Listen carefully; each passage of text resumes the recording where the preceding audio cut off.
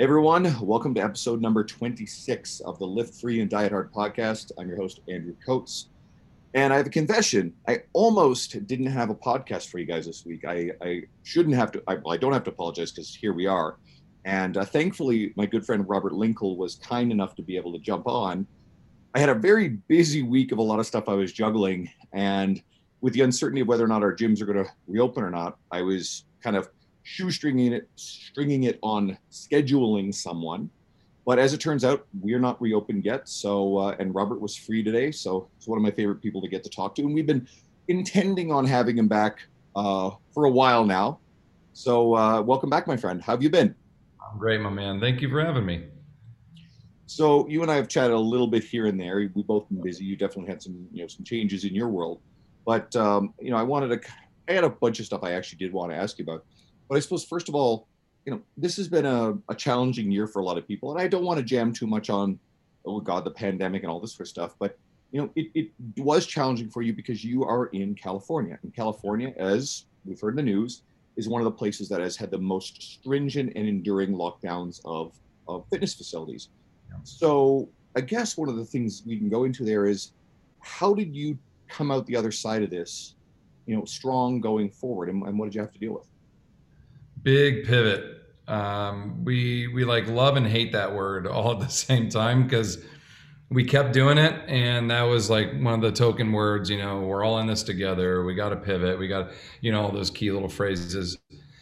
But it's true. Like we had 7 shutdowns and restarts from March until November. And in November was the official, the 7th last one that we could maintain, and the one that we're still in now.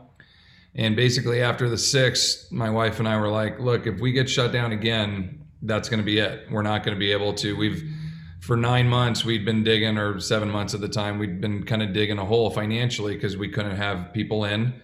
We were doing online training, but we could only do so much. The majority of our clients are older adults, and not all of them were going online with us. So we did the best we could, but for 6-7 months, just digging, going deeper and deeper. And we said, if we get shut down again, because we'd been reopened and we were allowed up to like 5 people in the studio. We normally have about 8. So we were like, all right, we can make it. And then we got shut down, and they said, yeah, it's going to be like 3 months. And that was it. So we didn't really get a whole lot of support from our landlord, and we had to close the studio. So in the process, while doing that, we were like, our other business, trainingtheolderadult.com, TOA, we were launching a studio here to record in. And we thought, well, this is going to become home base now. So let's make it a fully functional gym, full studio. And we had already had a business license in this space for about a year already. I'd done a little bit of training out of here just for fun, neighbors and such. And everything else was online education. So we made 100% commitment into this. And we are about 80% business online. And the other 20 are clients that we see here in person, and other trainers that I mentor here in person from neighboring gyms and cities. So it was a very challenging year, heartbreaking to close our gym. I did it on my birthday, on my 40th birthday. We had to pull the trigger. I didn't want to wait any longer. I had gotten sick. I had COVID. I had issues. We had to get over with that. We had all of this down energy and all this shit. We were just like, how are we going to get out of this? And literally the next day, I got a full night of sleep, and I felt great. And we had clients, start signing up, and I had new people in the area started signing up. We launched a new level of our TOA, a membership site that I've been wanting to do forever. Instead of just little individual webinars, it was a full, like a monthly membership. Every week we meet, launched that. We got new people to sign up, and it was just a breath of fresh air. I get to exercise every day now. I get to spend more time with my little ones and with my wife, and I'm home almost all day. And it's been to say reinvented or reborn or rejuvenated. Like, I don't think I would have gotten here without it. So in a way, it was a beautiful thing. It was a beautifully terrible thing that we kind of went through, and we're here, and I'm, we're not making nearly as much of an income as we were before. I'm hoping that will come back. I think it will, but I'm really happy. I'm happy with what I'm doing. I'm ecstatic about it actually every day. Like, I truly look forward to it. So sorry to keep rumbling on and on here, but it's been, and it's nice to talk about it. It's nice to share it because things were so down and so dark for a little bit there.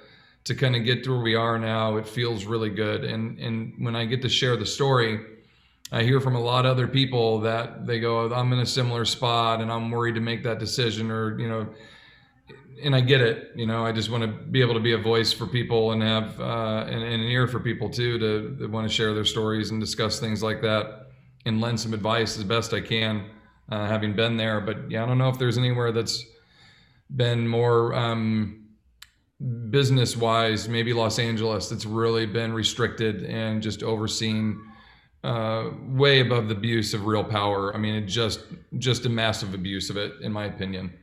And we could talk about that too if you want, but Well, I generally stay away from the political stuff, and I I will got conclude with this and that we've seen differences in different jurisdictions. We are in our second whatever lockdown sort of thing it is, and while most everything else has been reopened, gyms seem to get lumped in with restaurants, which also get an unfair deal, in with bars and other things that are, you know, parts of society don't seem to value as much as a part does. Another big part tends to look at it and say, well, that's a, I think the mentality is that they look at the type of stereotypical superficial examples of, I had a popular post on social media, the bros in stringer tees. Well, two things. One, those bros, I've got a lot of friends in that realm. They actually do this for their mental health more than you realize. And for the most part, there's bad examples, but there's a lot of really good people in that realm too.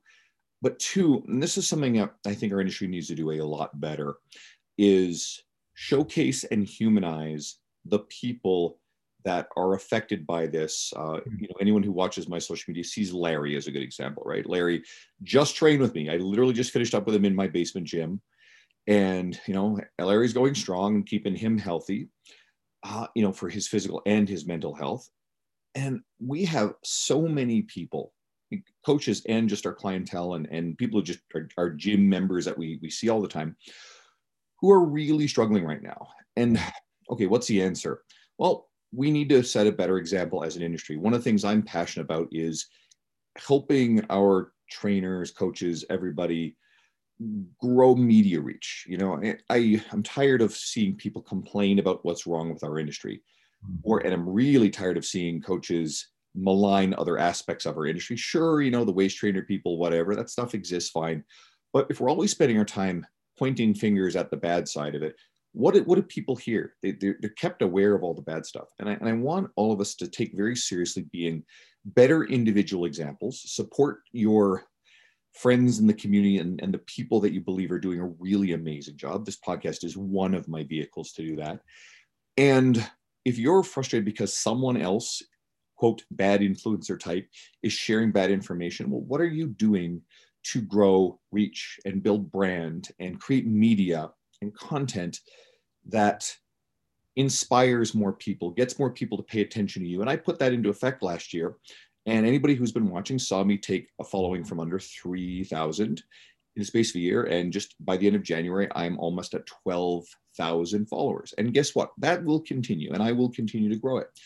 And recently, and as much as I will be cheeky about, quote, business coaches in our realm, but at the same time, I'm trying not to, spend too much time maligning them. I recently had a post where I shared a bunch of good examples of people I think are great mentors, but I've opened up a limited mentorship one-on-one basis for coaches who are interested in the things that I am particularly skilled at. And so when I just put it up at a couple of Instagram stories, I got a lot of interest. So if anyone is interested, you're more than welcome to message me and ask questions. I'm going to cap it very, very soon. It'll be capped at 10 people. And then there won't be a lot of it on my media. I don't want to pivot fully into that. But back to my main point, we individually and collectively have a responsibility to get out there and compete with Jillian Michaels and the influencer types that frustrate you all. And if you're struggling with the skills of developing social media or other aspects of reaching more people. Well, it's time we started working on that stuff. And this is one of the reasons why I like, talking to you. And the thing I want to pivot into is, you are renowned in our space as the guy who is the person who trains older adults, right? You're the specialist in that realm. You're great at it. So trainers going forward have to think a lot about what's financially viable for them, where they can make the greatest impact, what they're passionate about doing. I train clients across a general population spectrum, from young athletes to some older adults. And again, Larry is just one of my older adults, and he's a joy.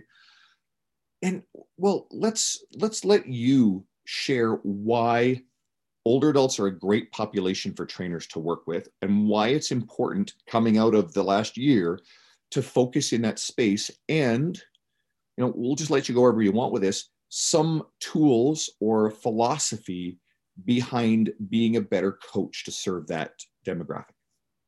Well, first thing, Larry, as soon as you were texting me about getting on here, and you're like, oh, I gotta train Larry first before. And as soon as I saw that, I saw him in my head. And like part of our relationship as trainers is people start to get to know our clients via our posts and our highlights. And I love it that you always, you or not always, but often tag me in his posts when he gets a new lift or something, because I'm proud of you for the way that you coach him and progress him and the efforts you put in to keep him strong. And that leads into your question of what should be people being focused on coming out of this.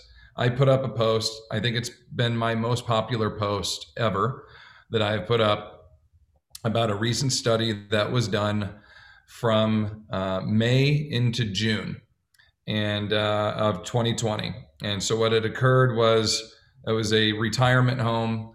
They had about 40, 70 to 79-year-old individuals that they put in this group. They all had step count speedometers on them. Prior to this, they were averaging 6,000 steps a day. The pandemic hits, their facility has COVID tests in it. So they have to go on a lockdown for 14 days. Nobody can go anywhere. Their average step count drops to 1,500, so 75% decrease. Their strength outputs that they tested with their strength coach and their people in their facility, all their strength percentages and their strength outputs dropped by 8%, and their overall fat-free body mass decreased by 4%. So they shrunk big time. We're talking about early onset of atrophy to true atrophy to early onset sarcopenia.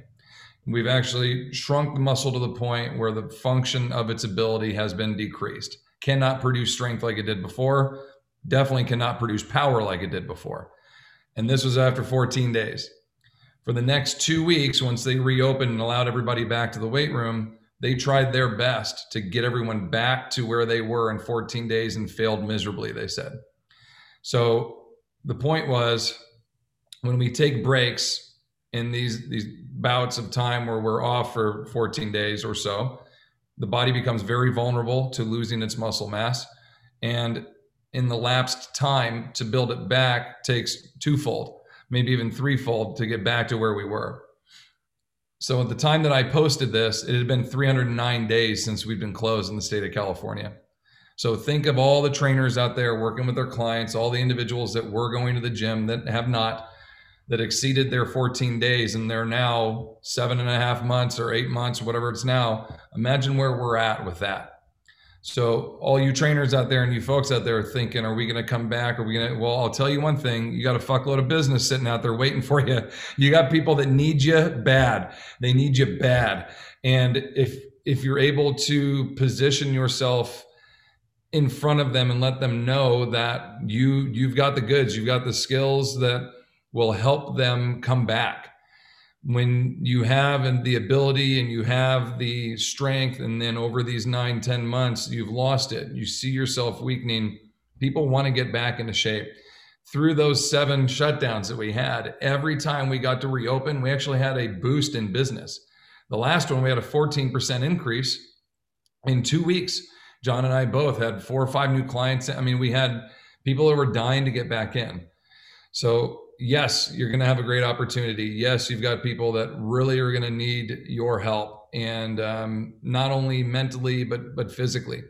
There's great research to support the physical loss, but also the cognitive component to this, and the mental well-being, the state of mind, moods, the social environments. Especially older populations, they go to the grocery store, they go home, and they go to their gym environment, and they don't have work. They don't have a social place to get to hang out with people. The gym, in many cases, is it.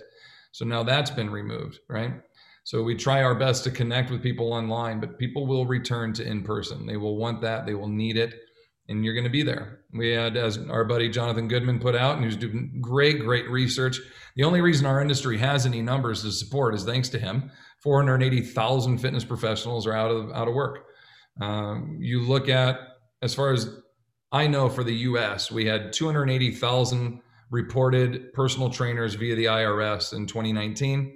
And another 400,000 fitness instructors, group exercise instructors, something along those lines. So you're looking at 700,000 people, maybe a little more, and we just lost 480. I mean, 2/3 of the field's gone. So only the strong are surviving. And if they're going to come back, all those folks want someone to work with. We're here.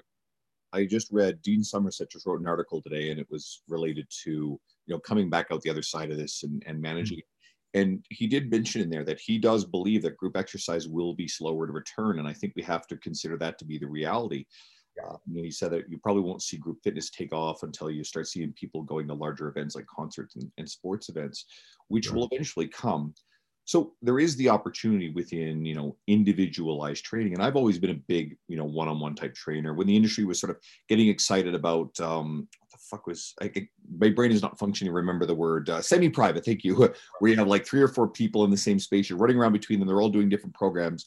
The thought of doing that, I'm just like, no, I understand the financial incentive to do it, but to me, it sounds like overwhelmingly mentally and physically tiring just to run between groups after groups after groups without the individualized attention and relationship that I think we often thrive on. So I think, I know you have traditionally had a model where you have a number of people on the same thing, but they're all doing something that's more or less together. So there's a sense of group and community. Where semi-private, it's still kind of individualized depending on how you conduct it. But I digress. I think one of the most important things in all this, you mentioned, first of all, the mental health aspect of it. And you mentioned that people will come back. Humans are by and large social creatures, aside from the introverts who like being invited to things just so they can say no to everything. The human population likes being around other people. And the strength of your relationships is probably one of the reasons why anyone listening here is still in the game, both because you enjoy it, but those relationships are what keeps clients coming back to you. So people will crave that. They're going to want to be in that environment. I remember when we reopened after our first lockdown. So I, like you, pivoted. I set up a home gym as quickly as I could. I worked out of it the entire time, had access to a little over half my clientele, but most of the rest surged back when the gyms reopened, and I had a big surge in new business. Great. Had an amazing year. I just had 2 inquiries today about training with me. And we're still in a lockdown. I'm able to train out of my home. So that's been okay, been managing fine. But one of the most important things in all this stuff is the demographic of older adults on average has more financial resources to pay you to train with you, right? So, I have Larry, who's 70, and I have another retiree, Neil, who's 70 as well. And Neil's a retired lawyer. And guess what? They've managed and set themselves up to the point where they can very comfortably come and see me multiple times a week. They prefer to have my company interact with me and make sure that they're safe and consistent and accountable. They like that, right? Your average 22-year-old client probably can't train with you multiple times a week, for years on end. So, and a lot of us, bleeding hearts want to help people and all that good stuff. And sure, that's a part of the stuff. But at the same time, there's nothing wrong with being financially stable, secure, as we work within our business. And there's no pension plan with what we do. So we have to build and earn and save and set up our financial well-being. So that way we're really well taken care of long-term as well, right? So there's nothing dishonorable about charging your worth and attracting clientele that are able to pay what you're worth, okay? So you can figure out ways to give back to the community and do other things, but maybe, I don't know if it's charitable or pro bono or stuff, people who are vulnerable, But ultimately, you are best off focusing in demographics that you will provide the greatest benefit, and also who have the financial resources to pay you what you're worth. And older adults are the best example of that. I agree 100%. Yeah, there's very good research to support that as well. 60 to 79, I think, is the biggest demographic in our market that has recreational funding available, is how they kind of rate that they will invest into their health hundreds of dollars. I have clients that spend $600 a month to train with me. I have clients that spend $200 a month to train with me. But you got to come twice a week. You got to give me your all when you're here. We're not doing arms and legs day. I'm training you full body. Like the bodybuilder program design is called that because it's for bodybuilding. And when we're looking at a functional approach for older populations, I got to train their full body every day because that's how they're using it, right? You and I are talking about, I'm trying to get some bigger arms on me to match my thighs. And so I'm going to have a day or two a week where I'm just going to do my arms, but that's the target and the design of what I'm creating. I get clients that come in that can't perform the ADLs. They can't bathe themselves, dress themselves, move and carry groceries, get up and down off the floor. They can't articulate their hands well. They have arthritis. They have neuropathy. They have sarcopenia. They have osteoporosis. They have osteoarthritis. They have high cholesterol, you name it. Check. Arm day isn't cutting it for them, right? So we need to be able to train that functional ability and that functional path. And when you learn how to design programming that way, when you learn very specific techniques on how to develop and train someone who can't sit to parallel and get up. They just can't do it. So how do you get them there? There's no chance they get on the floor. They're getting up on their own. How do you coach them from that? Their arms are frozen. They can't get their arms over their head. When you learn all those things, you absolutely charge what you are worth because you have now developed a new skill set and you're able to work with a demographic that most trainers can't. Most of them are very nervous and very scared to work with older pops. They don't know what to do with them and they're afraid they're going to hurt them. So they end up doing the machines or they end up sitting them down and doing stuff. And where do they spend most of their day? Sitting down doing stuff. So it's like we have to train. We have a new term that we've incorporated in long-term functional development. LTAD, long-term athletic development. Buddy Rick Howard works with the NSCA. He's also a professor on East Coast at like 4 different colleges. He's one of the smartest guys. He's a strongman, literally does strongman. He's a great dude. And he's the chairman of the special interest group for the LTAD program. And he called me and he goes, hey, we were looking at this model and we have this long-term athletic development where everybody feels like it ends at 24 whenever you graduate college. And if you get to go into the pros, maybe it lasts until 30 or 35. If you're Tom Brady, it's 45 or whatnot. And then that's it for athleticism. And he's like, you're halfway. You got another 45 years to go. Why do we have to stop being athletic?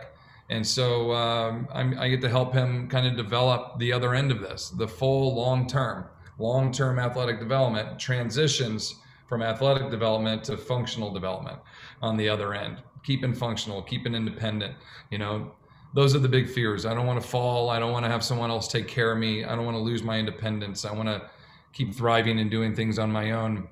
And it's a difficult demographic to work with in terms that you got to show that what they're investing in is paying off, that it's working. And if you don't know how to do it, you're just spinning wheels and hurting your reputation, right? But when you learn how to do it right and you really truly get to affect people in a positive way, change their life, change their quality of life, and prove that, there's no better feeling, in my opinion. And I've been in those situations. I've been there where someone else had to take care of me. So to get out of that and to help others, it's fantastic. But very long answer to your comment is when you have that skill set, you absolutely have to charge for it. And when we got a lot of people who have either gotten sick and now they've seen the light, they almost went into it and now they're like, God, I got to make changes here. Something's got to change. I got to get strong. I got to get, if this comes around again, I don't want to get taken, and they're ready. They're ready to commit. You got to be prepped for that.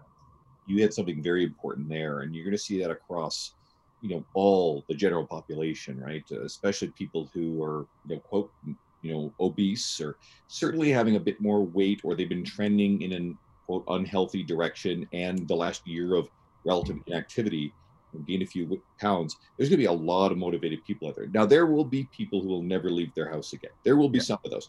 There will be people who will be fully encased in these bubble, dome things that you see on social media. There will be that little part of the population. They are going to live terrified of everything, but they're not the ones who are probably going to be able to help. The people we're going to help are the ones who realize, okay, well, this sucked. This last year, it'll probably be a year and a half before we really are back to some true semblance of normalcy. You get walk around in public and see unmasked faces again, and people are going to be craving that. So the demand will be there. I'm not even worried about that. Now, you're also someone who deals with a lot of people in various different stages of ability, like physical decline, sure. You made me think of one of the trainers who's doing my mentorship. Her name is Frankie Perazzola, and I told Frankie to actually follow you, Robert. But Frankie has what's called, Friedreich's ataxia, right? So that's I don't think I could do it justice to explain, but it's a degenerative muscular disorder where you basically lose a lot of motor function, where people are often confined to wheelchairs and whatnot, and earlier on in life, right? So think of it as it's not exactly like multiple sclerosis, but it's definitely like multiple sclerosis on super steroids in terms of what it will ultimately do. Wow. But Frankie's got a great attitude, and she focuses on educating and coaching people with similar disorders or other motor issues that result in decline over time. She's very, very smart and skilled in that realm. And she also does focus on older adults, because older adults kind of fall under that same sort of heading. Sure. And these people are out there. So you can have those specialized skills, highly specialized skills. Something that overlaps with it too would be areas where like someone like a Dean Somerset would be very skilled, where you deal with people who have lower back issues, hip issues, whatever, like injuries. Like you've yourself accumulated some pretty significant injuries over time. You've had both hips replaced, right? You had a lung removed. There's a bunch of stuff in there, right? So, and if anybody wants to get into more of that stuff, I know we talked a bit more about that when you were on, when you used to co-host with me. But actually, I guess his wife is going to be induced there. The baby is overdue and will be induced this weekend.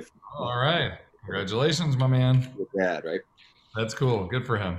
But okay, so I'll bring this all back together because I'm rambling a little bit. I've had too much coffee. There are going to be older adults who are very, very capable, move extremely well. I'm kind of lucky in that. Larry and my other client, Neil, very much in that boat. They're almost no limitations. And if anyone's seen Larry lift, Larry outlifts most of you guys listening, right? The shit that he can do is pretty ridiculous. Larry's strong. But within those age groups and categories, you're also going to see a lot of people who have various different, issues. They're still fairly capable. They're still fairly resilient, and they will remain resilient and get stronger if you do smart, basic stuff. Get them moving around on the ground, basic movement patterns, learn their individual issues, injuries, limitations, just like you would with any other client. That's a skill set you should have established. But if you want to dive more into this stuff, this is why I bring you on here. I want them to plug into your work, because you have then specialized advanced knowledge in that realm. But you also don't need to have all of that specialized knowledge to start and to work with people in that population. If you then realize, okay, you're banging up against your limits here, and you've got clientele who have needs beyond your current skill set, well, you don't have to hand those clients off. You should expand that skill set. And then you can turn around and market yourself as someone with that. So that's why I really encourage people to check out more of the stuff you're doing, contact you, reach out directly, message you, and begin that process. But it doesn't mean that someone has to have the ability to deal with someone in advanced stages of arthritis, or incredibly limited, or any of these more extreme things that I know you have a lot of experience with, before you can take on a client who's 65 years old, who still moves really well. And, like my guys, like Larry and Neil, they both squat really bloody well. They both squat 2 parallel with straight spines. They move great. And not everybody retains that, but a lot of people do. So I also don't treat them like they're broken or dysfunctional. They like lifting as heavy as they can go, Larry especially. And he has a lot of fun with it. And he'd be really fucking pissed off at me if I ever went easy on him. Well, there's biological aging and there's chronological aging, right? And so we need to look at everybody biologically and just stop looking at these numbers that go next to the name. Because yeah, Larry would, if you took Larry in and you're like, oh, you're how old is he? 71? He's 70. 70. So you plug him into silver sneakers, he's gonna laugh at you, right? You're like, what are we doing here? Where you're gonna have other individuals that come into silver sneakers and go, this is hard, right? It's a biological skill, it's a biological ability of where you're at. And I'm not dissing silver sneakers, it's just a different level, it's a different focus of where we're at. So you're completely right. You need to look at movement patterns and break them down as components. We hinge, we squat, we push, we pull, we reach, we contralateral, we ipsilateral, right? We twist, we get up and down off the floor. There's your training program. You pick one of each of those, train it every day. It doesn't have to be fancy. Where some of the more specific skills come in is when you have people that have decreased ranges of motion, decreased function, and you're like, well, how do I get it back?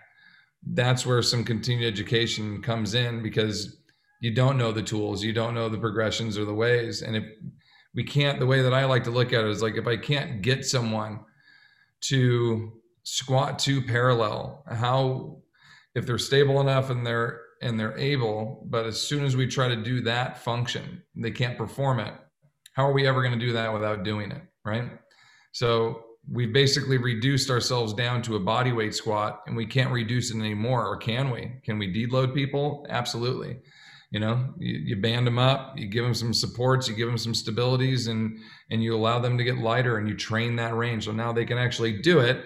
It's just with less than their body weight, right? And there's techniques to this. It's overloading, underloading, high banding, low banding. I mean, there are great techniques to help people there. But in the very beginning, you got to just get people going, get them moving. You don't need to overthink it.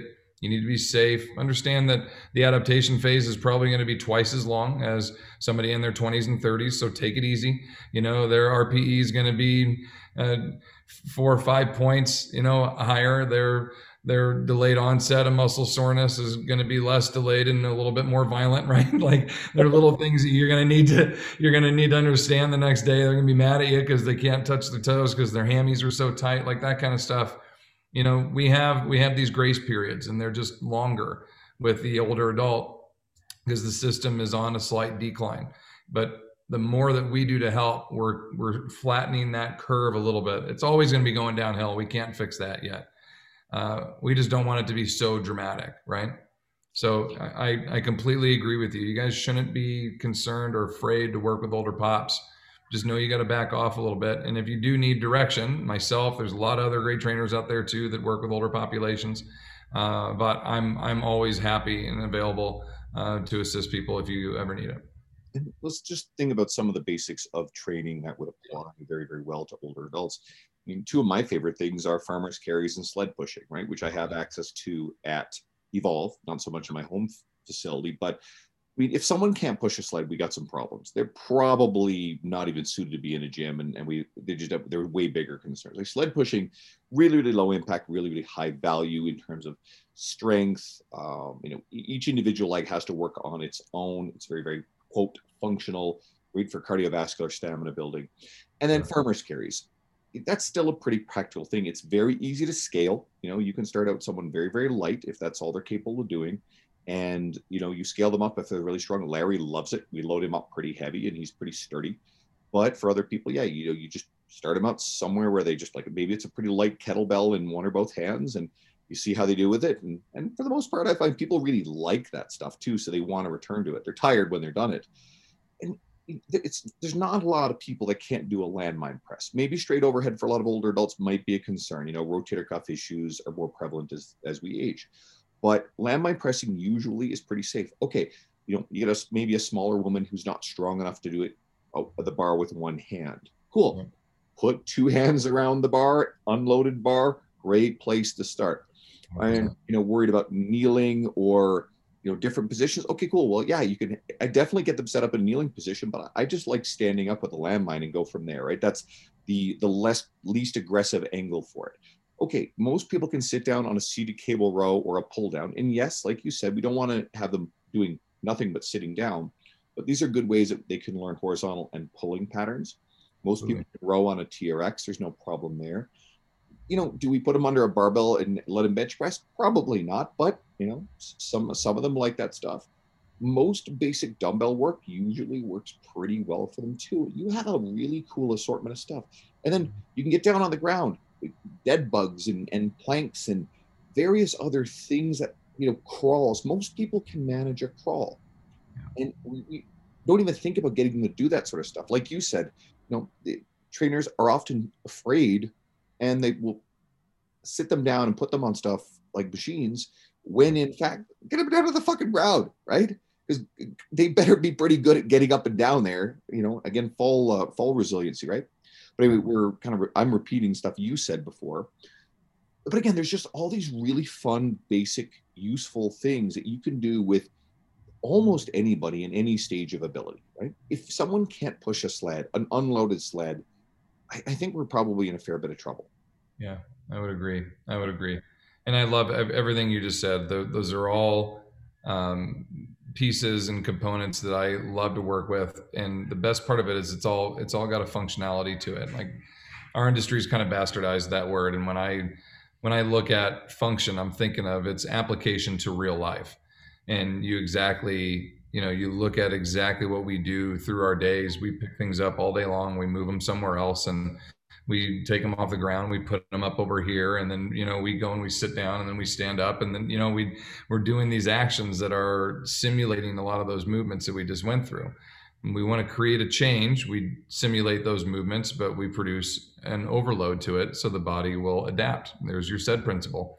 Next thing you know, they're getting stronger and they're getting better. And now the things that weren't so hard to them before are a whole lot easier. But yeah, I completely agree. I love the, even in smaller spaces and areas, you can create a lot of opportunity like that. I saw somebody doing a sled push, like 4 steps, because they didn't have a lot of room, but the sled was hooked to 2 rubber bands. And so they would push it and then they would back pedal and they would push it and then back pedal and push it. And you saw a guy went like 4 times and he was toast, but he was only moving like 8 feet, 10 feet. I mean, you can create a lot of that stuff in small spaces. This is my 400 square foot space. I do have access to go outside and we go out into my yard. I got about an acre of property out here that we can move around and we can throw things, but we toss stuff, we slam things, we heave things, we carry them. I've got tons of lever arms. You're completely right. Leverage ability, people's ability to lever a lever is great. It's twice as good as if it was just a single lever So there's awesome opportunities from deadlift variations and rowing movement patterns to pressing horizontally and then eventually overhead.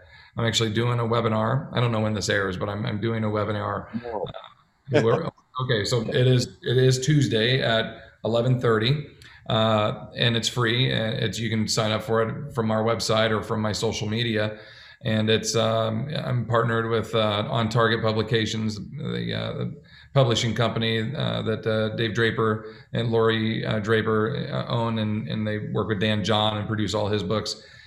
They gave me an opportunity to do a webinar with them, and it's on movement patterns for the aging athlete, not just the older adult, but the aging athlete. You want to keep doing dynamic and athletic and cool shit, but I want to find and teach you a way to do it that will reduce the higher impacts or the risk chances. 4 out of my 6 suggestions are lever based, and they're really great. I'm going to show you from beginning to end. And if you guys miss it because you're watching this, you can still sign up for it. It'll be available for the rest of the week and watch the recording for it. We have over 400 people already signed up for it. I'm super excited about that. And it should be a mind sparking opportunity. Where you see something and you're like, I can do something like that here. That's the whole idea. You don't have to do it exactly like this, right? But to give you an idea of how you can use some of this stuff with your people, because simple produces really good results. But when you can just modify it or critique it or mold it just a little bit, so you're not avoiding it being uncomfortable for a client. You're actually aiding it to be better for them, so it won't be so uncomfortable. That's a thing. I got a hurt back. Well, let's avoid that back then. Let's do everything else. You're creating a bigger gap. You're doing them an injustice by forgetting the back. Let's leave it alone. We need to work with that limitation. So let me just find a slightly different way. How can I adjust this where you can push this sled? How can I manipulate this weight where you can lever this landmine, or you can pivot point and push this thing overhead? Like those are the expertise or the art components that come into being a trainer, where you personalize it for that person, and the next thing you know, they've made that next level of ability. You're now delivering a function and a level that is above any service they could ask for. It truly is life altering. And when you see that occur with somebody, I tell you, it's addicting. Like, I just want to keep helping people get better. It's super cool. One of the other most important components of helping people get better is actually reaching them and having them find you. So I think that's probably something else that trainers are struggling with a little bit. And I'll throw this out there too, because obviously anyone listening to it the first week, Jonathan Goodman is offering his Getting Clients and Referrals book free on Amazon, the ebook version. So it's up on my social media. So, as long as you catch his episode, the first week it's released, I think it's available kind of, you're hearing this on a Tuesday if you got it day one up until Friday. And I've got a 9-page section of that book that John asked me to contribute to it. I love the book. I recently just reread it because I wanted the stuff in there top of mind, with the disruption and everything in the second shutdown and Christmas. I just like having certain concepts top of mind, so that way they're always ever present. And they always just sort of seem to manifest through, my actions, the way I interact with the world. But we want to give trainers the tools to reach these populations. So obviously, if we're thinking older adults, and this doesn't mean like 75 plus, I mean, you tend to kind of consider it almost like roughly like in that 55 plus range. So, and a lot of trainers now are, big into Instagram, which, we've talked about me being very present on. Now, there's definitely some older adults in the Instagram space, but what have you found, or what do you believe would be the best ways for trainers to market to these clientele? Because I know you never really set about, building a huge Instagram following. No, I actually have a bigger following. I'm at about 2,000 people right now on Instagram, but I've only been on Instagram for maybe a year. And the majority of the people that follow me on there are other trainers, where I have more general population, and maybe 8,000 people or so on Facebook. And Facebook's definitely been a better, I guess I'd say, avenue for me to seek out new business. And really the best way that we do that is we highlight our current clientele. I would say that's the most beneficial thing that we do from a marketing standpoint. Is I say, guys, here's Andrew. When I started with him, he needed a knee replacement. He couldn't touch his toes. He couldn't sit to parallel. He couldn't do this. The surgery, here's video of him afterwards, a little bit better, still stiff, still a little pain. 6 months later, here he is now. Check him out. And we show these videos and these progressions and the postural changes, the personality, the change in the face and the presence, and then their ability to pick stuff up off the ground and squat and reach and press. And we just highlight their success and hit post. And there's nothing about, you could do it too, and 30% off, and you got to act now. And by the end, first 5, we don't do any of that. We just highlight it, and we tag the client in there. And in most cases, they're going to have someone in their circle. We call it the reach of 3, friends, family, and colleagues, they work with. Somewhere in that reach of 3, someone's going to have a bad knee, have a bad back, have something that, when we painted the picture of Andrew being a little bit unhappy and miserable and pre-surgery, they're like, that's where I'm at. But look where Andrew went, right? I want to do that. I want to be. And so you'll see comments like, man, I need to do that. Or Andrew, that's so great. I wish I could do it. That's a little help me, that's a little cry right there. And so I'll message and just be like, hey, I'm, I don't mean to be, DMing you here and trying to stir up business, but I saw your message. And I just want you to know, like, this is what I do. I am more than happy to assist if you need it. We do a free consultation and just kind of outline things a little. And I just say, if you're interested, great. If not, no worries. I don't want to be pushy. I want my product to speak for itself. I don't need to sit there and brag about it or try to convince or talk people into it. And if they have any concerns, our first sit down is free. And I'm okay with that. I know there's so many business coaches out there. You got to get paid for every minute. And like, I don't think so. You know, my wife was watching this thing and she's like, would you buy a car that you don't get to test drive? Like they're showing these commercials, right? Where they're like, we got a new way how you buy a car. You get to keep it for 24 hours. That's still a sample. Even though I may have, signed the dotted line that it's mine, I could still return it in 24 hours. That's still a demo. That's a sample, right? People need to sample what you do before they say, yeah, here's $600, here's $400, whatever it is. They want to come in and see it. Am I going to like you? Do you know what you're talking about? Do I feel confident you know what to do with someone who needs a knee replacement? You know what I mean? I think so because I saw it online, but I want to make sure this works. And we're doing the same thing, Client coming in might be an asshole, and you sit down and you're like, this isn't going to work. They might be the coolest person ever. And you're like, absolutely. And 9 times out of 10, if they're referred or if they're led in by one of your current clients, they're probably going to be pretty cool. Rarely are they complete opposite. And you're like, oh, why did you send this guy? You know what I mean?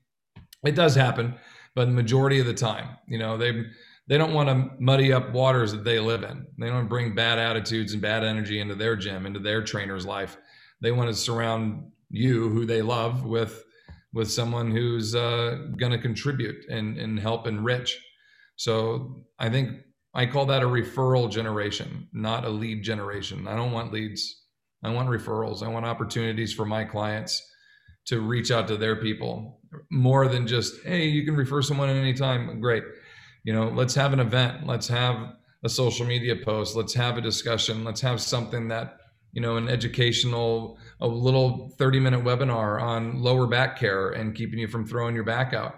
And you post that and tag all your clients in it. Everyone's hurt their back. Everyone's thrown their back out, right? And you're teaching and helping your clients not do that. That connects with people. Those are referral generating opportunities. You can do it through social media. You can do it through emails, however you want to do it. But I think that's probably, in my opinion, the best way to reach. And when you talk to other experts, 90% of the time they're like, yeah, it's word of mouth referral generation, right? And but we spend all this money on all these marketing campaigns. It's kind of silly. And this stuff works. So what you described is how I've basically been busy through all my social media for a decade by posting. Early on in my career, I posted a lot more like client videos, lifting on Facebook. I do less of that now. You get a bit of that on my Instagram, but that was really, really effective. And I used the phrase earlier, and I'll say it again, is top of mind marketing. So there's one of 2 kind of marketing principles. Jonathan Goodman actually writes about it in the book that I mentioned. So it's one of the things that he also talks about in his online trainer academy course too, which is, I'll plug it because it's good. I've done it. I really liked it a lot, right? And because obviously online training is pretty relevant right now. But it's not, the other principle is that ties in is Gary Vaynerchuk talks about jab, jab, jab, right hook. And I've always believed in a ton of jabs, which is where you just put out free information, free content, helpful stuff. The right hook is asking for the sale. Well, I rarely ask for the sale on my media. Every once in a while, I'll throw it out there, like, hey, I am taking on clients. I have that, ability, blah, blah, blah. But if you do the hooks so infrequently and you throw a mountain of jabs, then you've earned the right to very easily slap in a hook here and there without anybody being annoyed. If you are on an email list and every single email is buy my program, you get kind of turned off by that stuff pretty quickly. If everybody's media is always asking for the buy, then you just kind of put that aside. It's too much pressure. It's annoying, right? So I don't like that particular approach. Again, like you said, there will be some of those business guru types who will tell you that, and they'll tell you have to constantly ask for the business. Well, I think that top of mind marketing, just constantly putting out really great information, will endear you to people. You'll be the person. This is something I've said for a very long time. You want to establish yourself as the go-to fitness professional in your general population following's minds. Your personal relationships, the people that you used to work with in old jobs, people you went to school with, that network that's on your Facebook as friends, that follows you on Instagram, those people overwhelmingly are not following the really well-known names of our industry. They may follow 1 or 2 other like sort of noteworthy people, right? But you're the person that they know who is sharing that fitness and nutrition information. And when that time comes when they realize they have a problem, you've been there showcasing the solution for a very long time, and you should be the person that they reach out to, or the person that they refer a family member or a coworker to, just like you said. And this stuff works. I've seen it work for a very long time. The problem with it is that you can't just put it into practice on day one and expect anything. You do need to be patient, and you do need to commit to doing this for the long run as the way you present your media. And you need to just trust the process that over the long run, it will average out to help you. If you need 8 clients tomorrow to pay your mortgage, you're probably in trouble, but you gotta ask yourself, what happened to put you in that position? Barring this year with COVID and everything that happened, I mean, a lot of people just got pushed in a bad spots, right? But I'm kind of hoping everybody listening here has been really aggressively working to pivot, refine their businesses, explore new opportunities, and survive it and thrive. I agree. All right, so I guess one last interesting thought that I've never talked about on here before, but again, considering the restrictions in California, and I don't want to make this one political per se, because I always avoid this stuff, but we are seeing trainers moving. We're seeing trainers move from, province to province. We're seeing, from state to state. I've got a friend who's, a couple of friends who are talking about going down to Florida. Now, Florida is one of the places with, like no state taxes. They've had the loosest restrictions, and COVID hasn't even all been very, very serious down there. Whereas California has kind of notably been one of the places that has gotten hit the hardest. We see Brett Contreras on his social media pack up his gym, openly complain about the taxes and the difficulty getting business permits and all this sort of stuff, and just saying, screw this, and he moved off to Vegas, right? So not everybody has the luxury. You have roots there, you have your family there, you have your home there. So do you have any thoughts about anything along those lines in terms of like the fact that did you at any point consider taking the family and moving them out of state or what? Yeah, we still kind of do have a little mindset to that. The beauty, I guess, where we're at is our previous gym was in Sacramento County, where our home is in El Dorado County. El Dorado County, when you look at I would say business-friendly COVID restrictions, is in the top 5 in the nation, and they were literally right next to each other. We live in this completely different world. You go around here, and everyone wears masks, but all the businesses are open. Everybody's doing it, even against state orders. The second it came out, Newsom said this and this and this. Our sheriff would come out on social media, go, I'm not enforcing that. Keep your businesses open. I mean, it was just right in the face.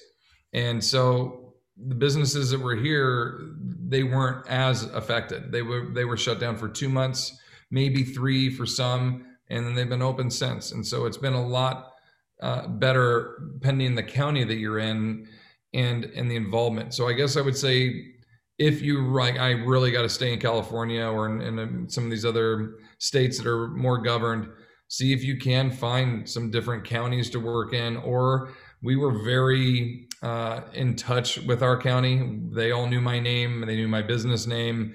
It ultimately did not work out all that well, but we got a lot of things done. We probably wouldn't have been open nearly as much as we were had we not been so involved, been so boisterous, insisting on inspections. Like, we wanted inspections. We were begging for them to come out and inspect us, see our UV lighting, see our alcohol dispensing gun that we have that we spray everything with, like, see how we've got everybody separated out, how none of us share equipment. Like, we wanted everyone to come. We wanted that stamp on the window that was like, you guys are doing shit right? And like, let us be the poster child gym. And so we got that opportunity quite a few times. Ultimately, it came down to the point where it was just, the governor said it's all got to stop, and county restriction came down. So I guess advice-wise, yeah, if you have the opportunity, especially if you've moved your business online and you have the opportunity to move, Texas doesn't look bad. Idaho doesn't look bad. Like, Canada doesn't look bad. Like, there's lots of other options and some other things to do. Then I would say go for it. I don't know. I know I will never open another business in Sacramento County. I can tell you that. That was extremely difficult, and I will not return there. And California's a tough state to be in, bro. This stuff's relevant, and I think this is an important conversation that maybe people don't talk about, because the playing field is not level. And going forward, if you're thinking about opening a physical facility, there will be opportunities. You kind of have to know, unfortunately, the politics of where you are. And Canada, not bad, depends on where you are. Ontario has been way more drastic and aggressive with its lockdowns, yet they've had the worst of the spread there. Same thing with Quebec. I mean, and I don't want to get into a debate about lockdown per se. Yeah. I am someone who fundamentally believes in, that someone's livelihood is important, and taking away from them without evidence to support the shutting down of everything, which none of the people making these decisions have been able to present, that gyms are fundamentally unsafe. Then sorry, lost my train of thought. But with Canada, at the very least, Alberta's not too bad. Like, people will complain about various aspects of how the governments run things, but in terms of like trying to support businesses, they've actually done one of the better jobs. Unfortunately, right now the gyms are arbitrarily just being kept closed as most everything else is open. And another thing that I've tried to say on social media, and I really think trainers should grab onto this: don't throw anyone else under the bus within our industry or in any other industry, as our facilities are closed. Recently, and maybe some of them will listen, I saw a bunch of people I know were complaining that trainers were allowed to go into homes and train people, but one-on-one training in bigger studios wasn't. And a lot of these trainers that I like and respect, and a few I don't, were complaining about how that was unsafe. And it's like, you're not getting any traction or making things better by throwing other fitness professionals who are in just the same dire straits as you are under the bus. And I don't like this idea of people are complaining because our casinos were allowed to be open. Well, that's a straw man, because the table games were closed, the slot machines are open, people are wearing masks, there's physical dividers, and there's still people working in casinos. And again, the table game people, I used to work at a casino. I was a professional poker dealer well over a decade ago, manager in a poker room, something that I spent almost 4 years doing. And I still work with clients today, multiple clients, and I have many over the years that I have relationships with because of being in that world too.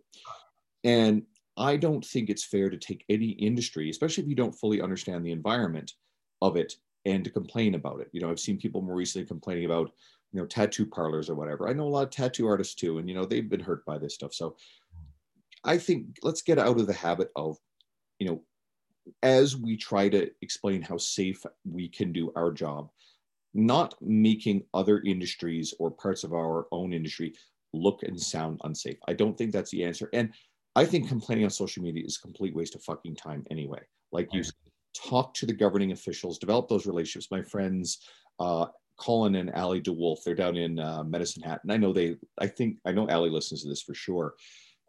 They've been talking with their, I guess, local member of parliament. I can't remember the exact term here. And so they're just trying to do the best they can on that front. Another local trainer, gym owner, Jordan Jeski's been talking to officials in the government and doing the best he can. So that's the stuff that's going to be constructive. So I really do think we have to focus our energies carefully. And I think just getting into that echo chamber of negativity on social media isn't the answer. I don't think it fixes anything. So I completely agree with you. Yeah. Back to the whole idea of, moving different states or what have you. Yeah, Canada, Alberta seems to be one of the better ones in the grand scheme of things. BC has actually handled it quite well too. Nova Scotia, 12 cases, shut the gyms down. Like, they've not really been, they've been a little overreactive with stuff too. So Canada's not been perfect by any means, or safe from these decisions that, can end up frustrating you. So there do seem to be like certain states in the US that have handled it well. I get the impression Washington State seems to have been more evidence-based, and I see Luca Hocevar's place is always open. Like you said, Florida seems to be good. Texas, for the most part, seems to be pretty good. New York early on restricted things, but I think that the gyms are allowed to operate there. So New York has seemed to be a bit more evidence-based than everything. I know that the Massachusetts gyms got shut down. So it varies state by state. So I think it's just something you have to kind of know the lay of the land if you want to operate, or especially if you're planning on moving, because this might be, life or death for your business at some point. God forbid that the vaccine, I don't want to think of these terms, but maybe the vaccine isn't as effective as possible. Maybe some new variant that, like the UK variant, everybody gets stressed out, and the governments engage in more groupthink, and instead of actually, surgically dealing with this stuff, just decide, let's lock everything down again, right? Because they don't have a solution. Therefore, we have to feel like we're acting and doing something, which is my opinion of what the lockdowns actually are. So let's move off of politics and remind everybody where they can find you to find out more about training older adults. trainingtheolderadult.com. That's our website there. You'll see all our information. We actually have a brand new course that we're teaching coming up on February 9th that is specific to online training for the older adult. And we start from how to do the consultation and the assessment online to the equipment and the kit they might need, and all the way through the training, and give you about 60 different exercises you can perform with your clients, just bands based, let alone all the ones you can add on if they have dumbbells. And all the way through a 12-week training program, or excuse me, an 8-week training program. So we have that coming up. I've got 4 or 5 other courses of full certification that we do, the TOA method from start to finish. It's a massive course. It's really great though.